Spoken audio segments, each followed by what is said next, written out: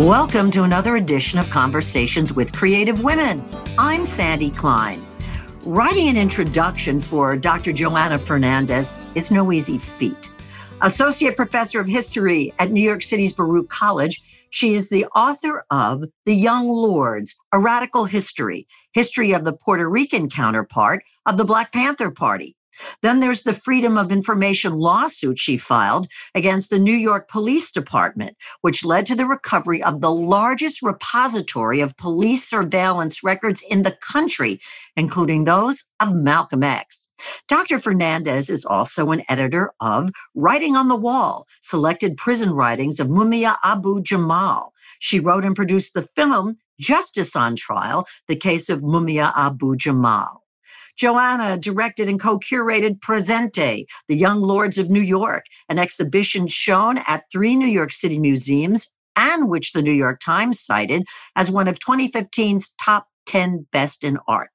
Then there's her radio gig as host of A New Day, which airs Monday to Thursday mornings on WBAI. Joanna's honors include a Fulbright Scholars Grant, which took her to the Middle East and North Africa, a National Endowment for the Humanities Fellowship of the Scholars in Resident program at the Schomburg Center in Black Culture of the New York Public Library. She received a Bachelor of Arts in Literature and American Civilization from Brown University and a doctorate in U.S. History from Columbia. So it's time to meet and get to know Dr. Joanna Fernandez. Welcome, and thanks so much for joining me remotely today.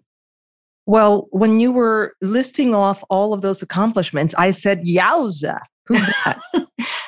I get that sometimes from the women that I interview, that when you say it like that, it's almost overwhelming. It really does give you pause, doesn't it? It does. I don't know when it all happened. And yes, we tend to make ourselves small, we, the women of the world. Yeah, I don't disagree. So talk to me about how this all began for you. Where'd you grow up? And what did you aspire to when you were growing up? What did you want to be? Whoa, those are big questions. I grew up in the BX, so the boogie down is in the house. I'm from the Bronx. So watch out. Yeah, okay. My parents are immigrants from the Dominican Republic, and I grew up in the Bronx at the height of deindustrialization, when jobs were fleeing the city to the suburbs and to the south in stages. This was at the height of the crack epidemic. And I went to the worst public schools in New York, and I landed in the most elite institutions in the country. And I really can't tell you how that happened. I did not dream of being a professor or a doctor or a lawyer when I was in school. I'm one of 4 children, but the only girl. So I grew up with 3 boys, and some folks think that I'm a wolf, and I think that I'm a wolf just in my daily interactions with folks, because I grew up with boys. So you're tenacious, you mean? Is that another word or way of saying tenacious? Yeah, or maybe I was just raised by wolves. I'm just not, I don't mean to offend anyone, but I'm honest to a fault. And I don't know how to dress things up. And I'm just going to tell you what I think. And I do not mean to hurt you or to offend you. I just want to get with the conversation. Let's get it going. Where do we want to go from here? So we don't do things alone. I had some pretty incisive and perceptive teachers, I think, at different moments in my early schooling in junior high school. I remember there was this one teacher, Miss Hornstein, who had us do these reading exercises every day. I had problems with tests in reading because English is my second language. Even though I was born here, my parents still to this day don't speak English fluently. And I'm the only girl, so I didn't really have access to the streets like my brothers did. And so I grew up speaking Spanish. So when I got to school, I didn't speak English, and I was placed in bilingual classes in the Bronx, which were the place where you were stigmatized, not necessarily where you went to learn both languages. I knew that there was something off. It was clear that I was different alongside of other students. But in any case, Miss Hornstein, my 7th grade teacher, just gave us these reading assignments every day for a year. And by the end of my 7th grade, I tested at the top of my class. And I think that changed things in terms of my confidence, I imagine. But then I got into this class, 8GWC1. Students are tracked, unfortunately, in New York City public schools. And my English teacher, Miss Mott, had us memorize poems like If by Rudyard Kipling and others. And that gave me a sense that there was something larger than myself. It gave me confidence. It put me in touch with literature and drama and theater and broader issues connected to humanity. And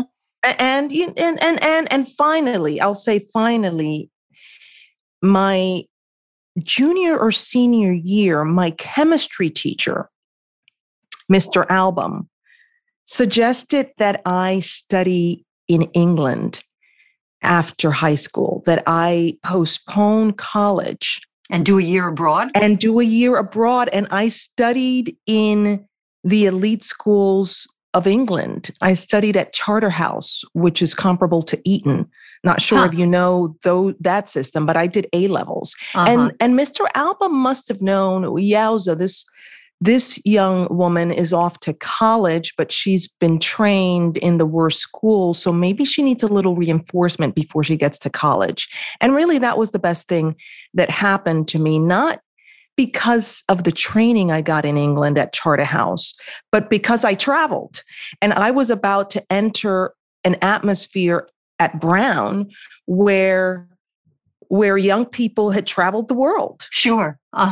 And so when I got to Brown, I was like, yeah, I've been there too. All of these things that you've mentioned, forgive the kind of gushing, are all very seismic. People saw something in you, they sponsored you, they encouraged you, and you went along with it. What a strong sense of self, Joanna. I don't even know what to say. It wasn't easy. All of it was difficult. I was studying with literally the ruling class in England. And it was a foreign world. I was an outsider. I was also a woman of color, Black, and Latinx. And yeah, it was lonely.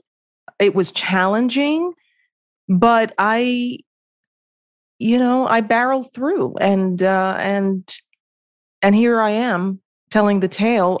I should say that my father had a profound influence on me, and I think on all of my siblings. My father grew up in poverty in the Dominican Republic. His parents both died when he was 6. And he literally raised himself. And there's a story that I should probably tell. But one day when I get back from college, I'm home, and my father calls me into his office, which is essentially our living room in the Bronx. And he asks me, what's your philosophy on love? And I what are you talking about? Right. Father, you who made it illegal to fall in love when I was growing up, I do not want to talk about love with you. I didn't tell him that, but I essentially changed the subject.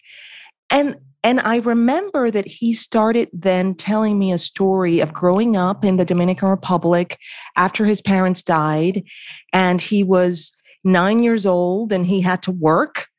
So he worked the land and he was able to save a little money, and he got a farm animal. He got a pig because he said, if you're a farmer, a peasant, and you got no animals, you're not in business. Right. So he got this pig, and the pig became his best friend. And he said, folks say terrible things about pigs, but pigs are very smart.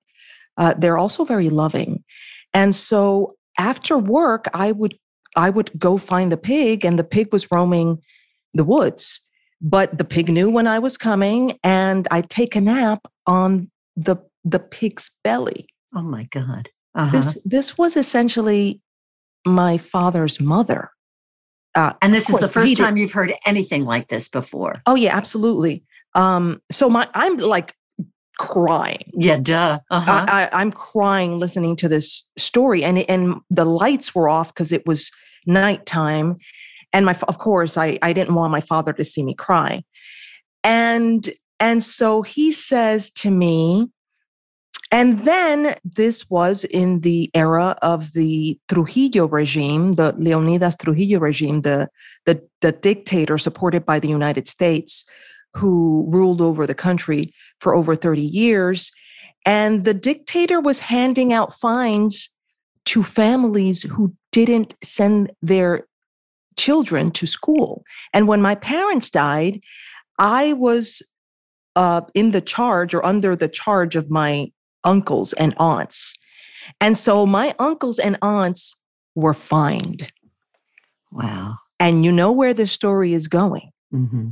So they went, found the pig, and sold it. Yeah. Mm-hmm. And I then asked my dad, well, why didn't you go find the pig? Like, who did they sell it to? And he says, the butcher. Mm-hmm. So my father,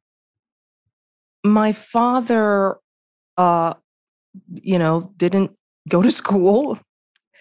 I don't think he finished the third grade, but he taught himself how to read. And he eventually left the country. He joined the Navy, and he saw that as a route out of the condition of poverty under which he lived. Yeah. Uh-huh. And he ended up, in fact, as a cook in the dictatorship. So he told so many stories, but he had a profound sense of ethics, and he had a profound sense of justice. Mm-hmm. And so he would say, there are so few with so much, and so many with so little. How could that be? Mm. So my father was an organic philosopher, Right. And I was profoundly influenced by his deep sense that we could do better. Mm-hmm. As individuals, as people, as humanity. And I grew up with him saying, what you have to be of use to society. Whatever you do, it doesn't matter what it is, but make sure you are of use to society. What you're talking about is very profound, and also, for me, very emotional as I'm listening to this. I mean, you can't put a price tag on how you're sharing who you are. Yeah. My father died almost 2 years ago. And by the way, he was a janitor. He was a janitor in the Bronx. Mm-hmm. Before that, he was the superintendent of the building where I grew up. But yeah, he was a large human being. He had a large heart, and he was a very loving force in my life. And he died prematurely because of the horrific condition of hospitals in New York City, in the Bronx, in poor neighborhoods. Mm-hmm. And that's a long story that I'll write a book about one day. But he saw who you were. Oh, I was the only girl. Are you kidding me? I was the preferred child. Yes, my father loved me. And of course he was proud. But yes, I'm very happy to have been my father's favorite child. I mean, not for nothing. What a foundation. Oh my God, what a foundation. Don't tell my brothers I'm telling you this. Your secret's safe with me. Yeah. So you went to England and then you went to Brown. This is really big stuff. I mean, this is huge. It took a lot of just sticking with it to make it through Brown. But Brown is a different Ivy League. And you're indoctrinated as soon as you enter the college campus. And, you're taught things like most of what you're going to learn outside of the classroom. Grades are important, but are they really? Isn't what matters that you learn how to think and that you master something. And we all learn at a different pace, and we all learn differently. So the philosophy of education at Brown was conducive to encouraging someone like myself who was already on the way to not wanting to learn because I wanted to, get to some profession, but I wanted to learn because there's something profoundly enriching about learning, and because ultimately learning is about asking the larger questions. Who am I? And what is my relationship to my family? What's my relationship to my community, to the country and the world? And why am I here? I'm here for a limited period of time, and what do I want to do with that time? And I wanted to understand social problems. And so I was in the perfect environment to understand how society works, where inequality comes from. Why was there a dictator in the Dominican Republic? Why did my father grow up in poverty? I feel fortunate to have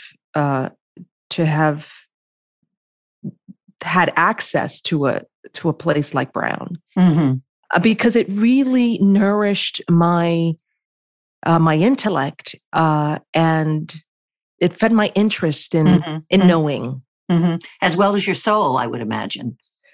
Yes, and I was embattled with the college as well. I was one of the members of a student body, or a class, I would say. I was a member of a class, the first in the history of Brown to be accepted need blind. That's without the admissions office looking at the student's ability to pay. So Brown was the last Ivy League that was need aware, meaning that its admissions policy looked at the student's ability to pay. And so we got into to Brown, and then that policy was overturned because it was going to cost the college too much. I had a big financial aid package, and so did others in my class. And so I was part of a movement called Students for Aid and Minority Admission to change that need-aware policy. And I was part of a student occupation of University Hall, the largest student occupation of the 1990s. Over 1,000 students occupied University Hall, and approximately 260 of us were arrested. I was one of the leading members of that movement. So it was an incredible moment in my development for sure. And I was coming of age politically, but I was also embattled with the policies of the university. So who you are and what you chose to do with your life and your career, I'm not being dismissive of it, but it's a no-brainer almost. I'd say that folks probably who knew me at Brown would say that. But is that how you felt? No, I think I was just driven by this North Star. I was driven by this profound sense of justice that my father instilled in me, but also, to tell you the truth, by the folks I felt like I had left behind, who I knew were equally capable of being at Brown, but weren't, because this country doesn't afford all of its citizens a decent education. And so I was lucky. I was lucky that I was plucked, that someone paid attention to me and that noticed me. But my peers in the Bronx I don't think that I'm necessarily any smarter than my peers in my cohort. I didn't think that I was going to become politically involved. I was just acting in the world as I thought I needed to in order to expand the experience of freedom in America. Mm-hmm. Well, that's clearly what your focus has been on a professional level. I mean, as I said in the introduction, that getting involved in all those politics, I don't mean to jump ahead, but was this all a natural progression for you when you got out of school? I didn't know where I was going. I was torn between going to law school and becoming a professor. I didn't know, or going to graduate school. That's what that meant. And I didn't know no one knows what it takes to become a professor, right? Mm-hmm. It's this thing that happens that right. If you go to college, you're exposed to professors, but how does one become a professor? What's a dissertation? Right, exactly. And what do professors do outside of the classroom? Like, all of that was, Japanese to me, but I decided that I wanted to continue to do whatever it was that I was doing at Brown.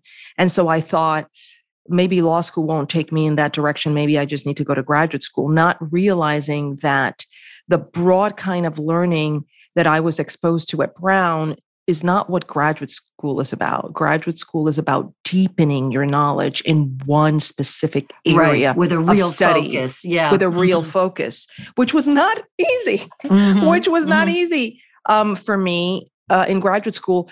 But I became involved in all kinds of different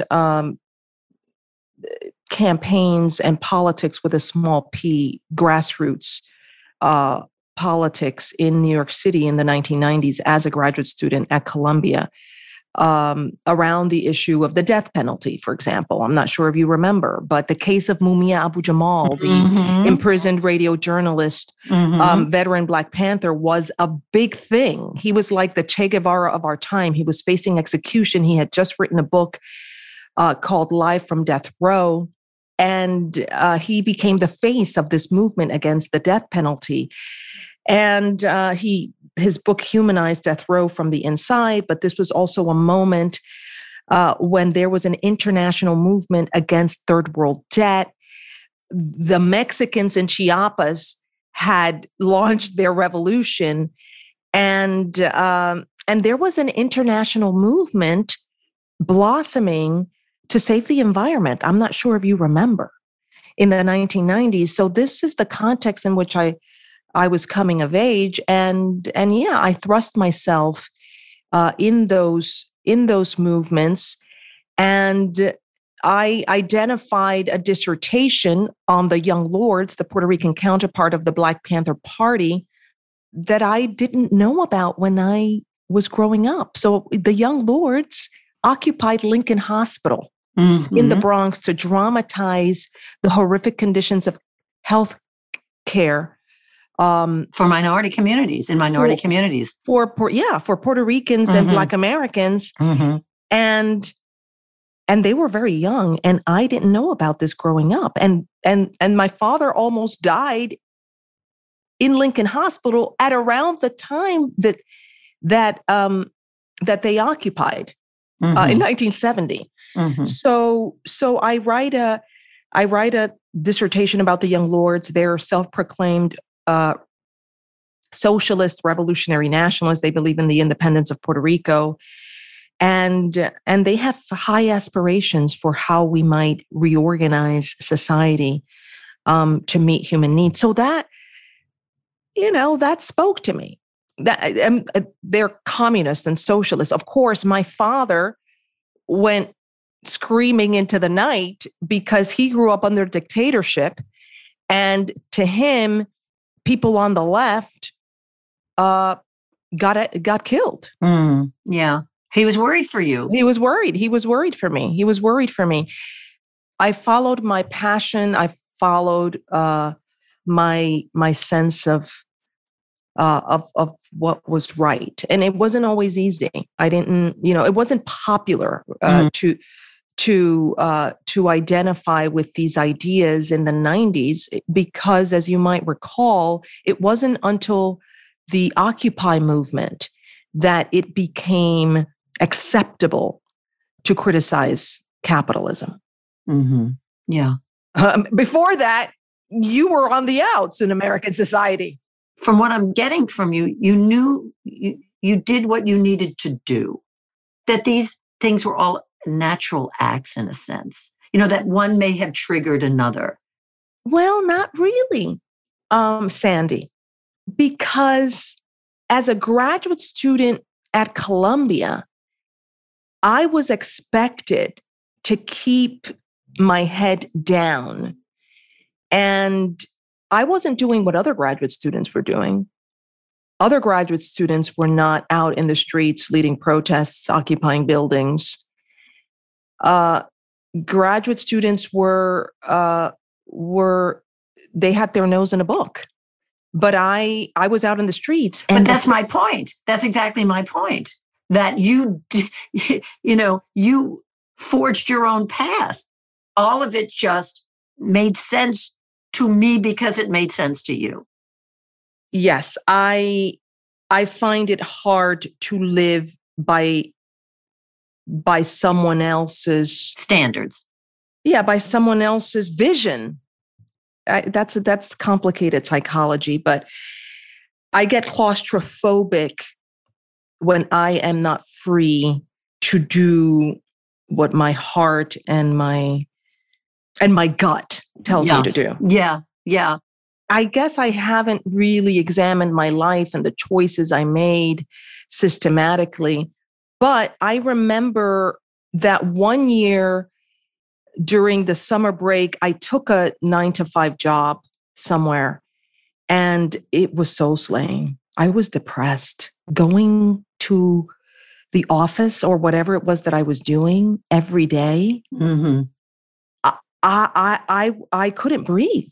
By the end of the summer, I was seriously concerned because I didn't know what I would do with my life if I had to work 9-to-5 job. So clearly, unconsciously, I made decisions that would allow me the freedom to, chart my own path. Was it an eventual natural act for you to become an educator, to become an academic? Yeah, probably. I'm an educator. I'm an educator at heart, for sure. But professors are not educators necessarily. There are plenty of professors who can't teach. You mean who phone it in? Who phone it in? Who just, they might be writers, they might be thinkers, but they're not educators. And academics are not really taught how to teach. Our job is really to to produce knowledge, to write. So I had to discipline myself to write a dissertation and to write a book, because my heart is in the world. I want to be a butterfly. And so I chose a profession that required sitting with yourself daily and your computer and cranking it out. And writing is about making a mess and stepping back, going back to the mess, picking up, your shame and from the floor and fixing it. I'm a perfectionist. What a surprise. So that process of sitting myself down and fighting with myself over what I saw was an imperfect text was a very painful experience. But also, I went to Ivy League schools, but I also grew up in the Bronx. So, and I was an outsider in these schools. So that takes a toll on your confidence. So everything I've done has been a battle with myself. I think that regardless of where you come from in terms of class or education, I happen to have come from the Bronx, the child of immigrants who didn't speak English. That made the process of writing difficult, but writing is difficult for everyone. But I lost my train of thought. It took a lot of discipline and it was painful. Every part of it was painful. The research was fascinating. Just discovering this history that was nowhere to be found. I remember no one had heard about the Young Lords. And when I said Young Lords, people said, "What?" And it was almost uncouth. A gang? Who are they? Yeah, right. And why are they important? So I was tasked to find them in the archive. They didn't exist in the archive. So I had to turn myself into Inspector Gadget to find their imprint in New York's history, in the history of Chicago. And that I loved that. I loved finding them. So one of the things I did was I knew that they had done a lot of work around lead poisoning. So they are credited, their activism is credited with the passage of lead poisoning legislation in New York. The Journal of Public Health in 1974 said that all of the muckraking and the occupation of the Department of Health and the door-to-door testing and all the press conferences the Young Lords had around the issue of childhood lead poisoning led the city to finally act. So I knew that they had done work around lead poisoning. I go to the Municipal Archive of the City of New York, which looks like literally an insane asylum. And there are vertical files that are organized by subject. And I just go and I look for lead poisoning 1969, 1970. And there they were. And then I found them in the papers of the Mayor Lindsay's papers. There were the Young Lords. There was no archive, no one archive where I could find them, but I found them in many different places. And I wrote this history. And ultimately, what's incredible about this history, and I think what's beautiful about the Young Lords that I identified with, that called me, is that the Young Lords were the children of migration. Their parents migrated out of Puerto Rico and into cities like New York, Chicago, and Philadelphia after World War II. And they were the interlocutors, the mediators between their parents and the New Society. Mm-hmm. They translated for their parents at the schools, in the hospitals, at the bank, at the police precinct. And in that process, they gained a deeper instinctual understanding of what was wrong, of inequality. They understood that the system perceived Puerto Ricans and Black Americans in a particular way that was negative. And they saw themselves in their community differently. And part of what is important about the Young Lords is that they gave their generation the language to understand the migrant's crucible, which is a very American experience. Of course, Puerto Ricans are a different kind of migrant because they are colonial subjects. And that migration was a product of the displacement of peasants in Puerto Rico as a result of U.S. foreign policy, of the industrialization project on the island of Puerto Rico. And Puerto Ricans, of course, are racialized. But the hurricane of migration that we saw in the late 19th century of Europeans produced children who were also the foot soldiers in the settlement process of migration, Mm-hmm. right? Who also help their parents figure out the system because they learned English. So that story, I tell that story. And I learned this by interviewing the Young Lords. And they would tell me, oh, yeah, and there were no translating services in the 1960s. And so I was the translator and I was a kid. And if I got the translation wrong, forget about it. Mm-hmm. It was hell to pay. And so that, that spoke to me. And that's one of these themes that I think speaks to so many people, not just domestically, but around the world, because this system in which we live, I mean, humanity, migration is integral to the human experience. And so I learned later that the Young Lords, alongside white doctors, nurses, but also workers in Lincoln Hospital, drafted the first known patient Bill of Rights. Wow.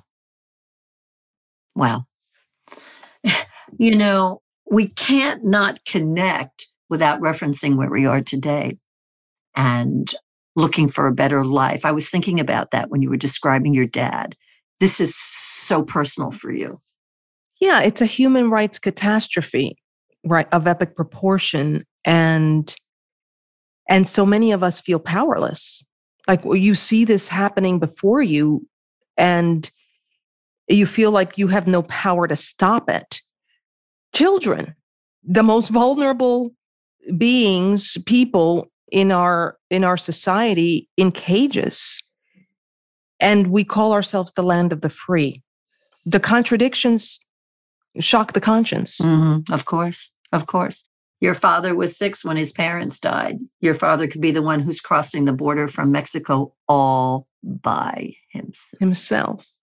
All alone. In my old age, don't know how to make sense of this. I mean, I was there for the Vietnam War and the protests and the Chicago 7. What's that standard line? Everything old is new again. Mm-hmm. You've taken the bull by the horns for you, in addition to what you've done on a personal level and what you must be doing in terms of exposing your students and educating your students on a different level. Fuck professorship. You know what I mean? In the right. sense that, okay, whatever. This is who you are. Yes. There is such a thing as allowing students to come to an understanding of history and of the world without me filling their cups. So what I do is that I expose them to literature and historical analyses that I think will help them better understand the world in which they live. So after 9/11, I taught a class I taught a class on U.S. foreign policy in the Middle East and Latin America. I happened to be interviewing for my first academic job. Of course, I was insane because, as you can imagine, and you remember, to criticize U.S. society and U.S. foreign policy was to be with them. Mm-hmm. There was you're either with us or against us. Yeah. Mm-hmm. Remember that slogan? You're either with us or against us. For sure. But I was an idealistic, young graduate student teaching for the first time. And I told myself, well, if you can't really answer this question, why did 9/11 happen? Then you should just hang up. Mm-hmm. So I immersed myself in the literature of U.S. foreign policy and taught a class titled America in the World, Historical Perspectives on 9/11. And it was a difficult class to teach. I was teaching at Trinity College at the time because of the level of suppression of speech. And also, this was at around the time that the United States was deciding whether or not to invade Iraq. And the United States invaded Iraq. Right. And it took 3 years for many Americans, or some, to see through the propaganda that we were hearing from the government and the weapons of mass destruction that were not. And my students who challenged me in the classroom, and I was just presenting the literature of U.S. foreign policy in the Middle East post 1945. My students called me and emailed me years later to thank me. When Trump was elected, my students thanked me for helping them to understand what might have led to the Trump presidency. Right. How we got there. Yeah. So, right. Yeah. Mm-hmm. So yes. So I take the classroom seriously as I take all the other work I'm involved in. And I want young people to ask questions about their society. And I want them to wonder about living in a world where children are not caged at the border. I just wanted to ask you, as we kind of wind down, what's on the horizon for you? So this is the thing. I don't live my life with like 5-year plans. Yeah, I understand. I really don't. I just wrote this book, which was published at the height of the pandemic in February of 2020, right as the pandemic was beginning. And I immersed myself in the radio show, WBAI's morning show, A New Day, because I was asked. And I said no. They were in a pinch and they needed someone to anchor the show. The station had just been shut down illegally, and they had been in court for a month, and now it was ready to reopen. They won. And I was asked by Pam Africa, who is one of the leading members of the Movement to Free Mumia, to go to the WBAI press conference because she couldn't be there. So I showed up and I gave a talk about a speech about the history of journalism, alternative journalism, and its place in American history, and the significance of WBAI to the anti-war movement in the 60s. And that's how they learned about me. They've heard me. You wound up in their Rolodex. But yes, and I said, absolutely not. I cannot do this. I am not a radio person. I'm a professor. I could do an interview. I can comment on something. And they kept on coming back and coming back. And finally I said, okay, I'm going to do this for 3 months, but you need to find someone else. And then COVID hit, and then Black Lives Matter hit. And I understood the significance of amplifying a perspective on those developments. And here I am. I think that that the story of the Young Lords merits amplification in the mainstream and on the big screen. And so that, I imagine, is a challenge that is before me. I've written a book, and I've written this book for broad audiences, even though its scholarship is impeccable. Give the title again. The title of the book is The Young Lords, A Radical History. Mm-hmm. So I will be doing that. But also, I sued the NYPD for the surveillance records of the Young Lords, and what emerged out of that struggle was not only the surveillance records of the Young Lords, but over 1 million surveillance records of New Yorkers by the NYPD, including those of Malcolm X. Yeah. Oh my gosh. Yes. That is my new project, to study those files and discover what those files tell us about American democracy, about life in New York between 1954 and 1972. What I learned was that the NYPD was surveilling not radicals like the Young Lords, although they were, but they were surveilling, the old lady down the block and the church. And this was the culture of repression that emerged in the Cold War. And ironically, we were what we accused the USSR of being. Right. I mean, it's crazy. I know. You will come back. I'll come back. Talk to me about that. That's my favorite story. I would love to. And you know what? When you reached out to me, I looked you up immediately. You saw I did not have a criminal record. You didn't have a criminal record. You weren't keeping surveillance records from me. And I thought the concept of interviewing women and their lives just seemed so rich and beautiful and inspiring, but also women who are doing things in the world don't often take time to reflect on their lives. So this is a gift, really, to the women you interview. Oh my gosh. Thank you so much. And coming from you, it just means the world to me, honestly. Joanna, I can't thank you enough for doing this. I love what I do, and I meet the most amazing, wonderful women. Well, keep on doing it, because we need more of it. And they say that this is the epoch of the feminine that is emerging. So you're riding the wave of this new world that is before us, that is about to emerge. So thank you. No, well, thank you. It's been wonderful meeting and getting to know you.